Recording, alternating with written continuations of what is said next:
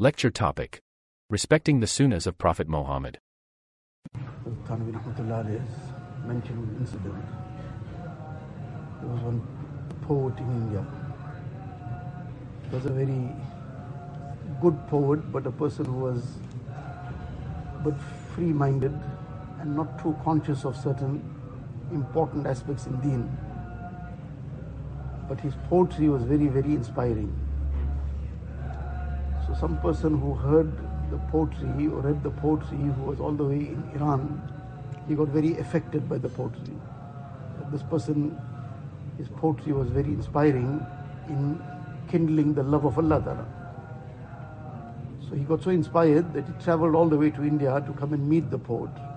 So as he came and he inquired about where is this person, so somebody told him he's in a certain place at the moment, you'll find him there. When he got there, this person was seated on a chair and he was busy, the barber was standing alongside him and he was busy having his beard shaved.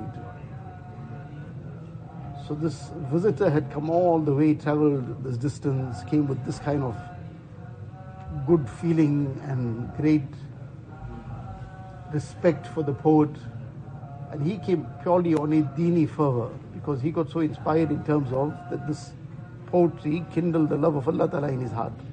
So he came on that note, and he came thinking this person might be a very, very great buzrug, very great pious personality. That's why his poetry is so inspiring. And he saw him, so now because of this whole background and this effort that he put into coming to meet the person, in that moment he got a shock of what he saw, and he just said something on the spur of the moment. He asked him that, are you busy shaving your beard? So the person realized what he's getting at. So he replied in Persian, in Farsi. So he said to him that I am shaving my beard, I'm not hurting anybody's heart. Now obviously this was a very, very wrong statement, but this is what at that time he sort of defended himself, that I'm not hurting anybody's heart. Now sometimes this is also a very big deception from shaitan, that the main thing is don't hurt anybody's feelings, and after that it's not so serious what you do. Whatever you do, it's your personal life then. But you mustn't hurt anybody. Obviously you mustn't hurt anybody. That is extremely important, not to hurt anybody. But it doesn't stop there, or it's not the only thing. So when he said this, that I'm not hurting anybody's heart, so this visitor replied and said, you are not hurting anybody else's heart, you are hurting the heart of Rasulullah sallallahu alaihi wasallam. That this is his Mubarak way of life. He emphasized this, and you are busy having this shaven off. He's informed of the amal of the ummah. So what is this going to bring to his heart? But now this is the other lesson. When he said this, the visitor said this, so the poet on the spot while he's seated there, he heard something. He just finished in a very, very baseless way, tried to defend himself. But now when he was corrected and the reality was brought to him, without a moment of hesitation, he says, Jazakallah ke chashmam baaz kardi. Allah Ta'ala reward you, you opened my eyes. I was in a very big deception, you opened my eyes. And now I realized that what I was doing was not just a trivial thing, it was hurting the heart of Rasulullah sallallahu alaihi wasallam. So there's so many lessons in this. One is sometimes we take things for granted. One is we didn't manage to do something. That's one issue.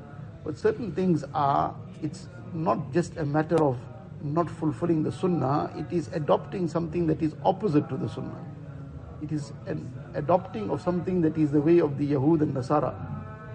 So the one aspect was that, for example, a person, there was a certain amal which is Sunnah, certain thing to recite, for example, some surah to recite in the morning, Surah Yasin. The person didn't read it, he got deprived of the amal, of that reward.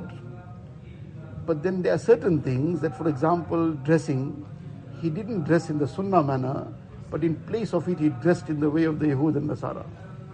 Now, this is not just that he didn't do one thing, but in place of it, he did something else also. And this now takes it to a different note.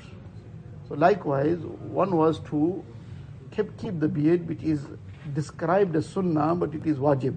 Sunnah in the sense that this is the way of Rasulullah sallallahu alaihi wasallam. That is the description of Sunnah. So anything that Nabi sallallahu alaihi wasallam did, this will all fall into this broad category of Sunnah.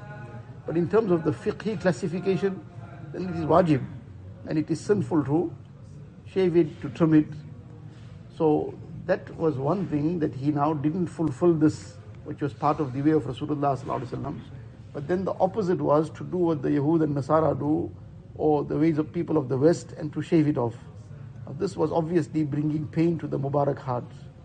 But then the lesson to also learn is how this person took the correction. When he was corrected, first he tried to defend himself, but he realized his mistake, then he didn't try to further make any excuses. On the spot he accepted it. When a person accepts his mistake, the doors of tawfiq open out for him. Then Allah Ta'ala will open out the way for him to now progress.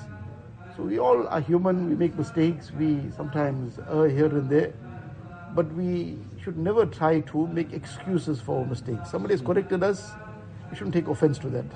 If that correction was not 100% really, it was something that really applied to us at that time, in the sense that a person didn't do something really wrong at that time, somebody corrected him. The thing is that correction, what he said, was it wrong or right? If what he said was right, so what's the harm in accepting it?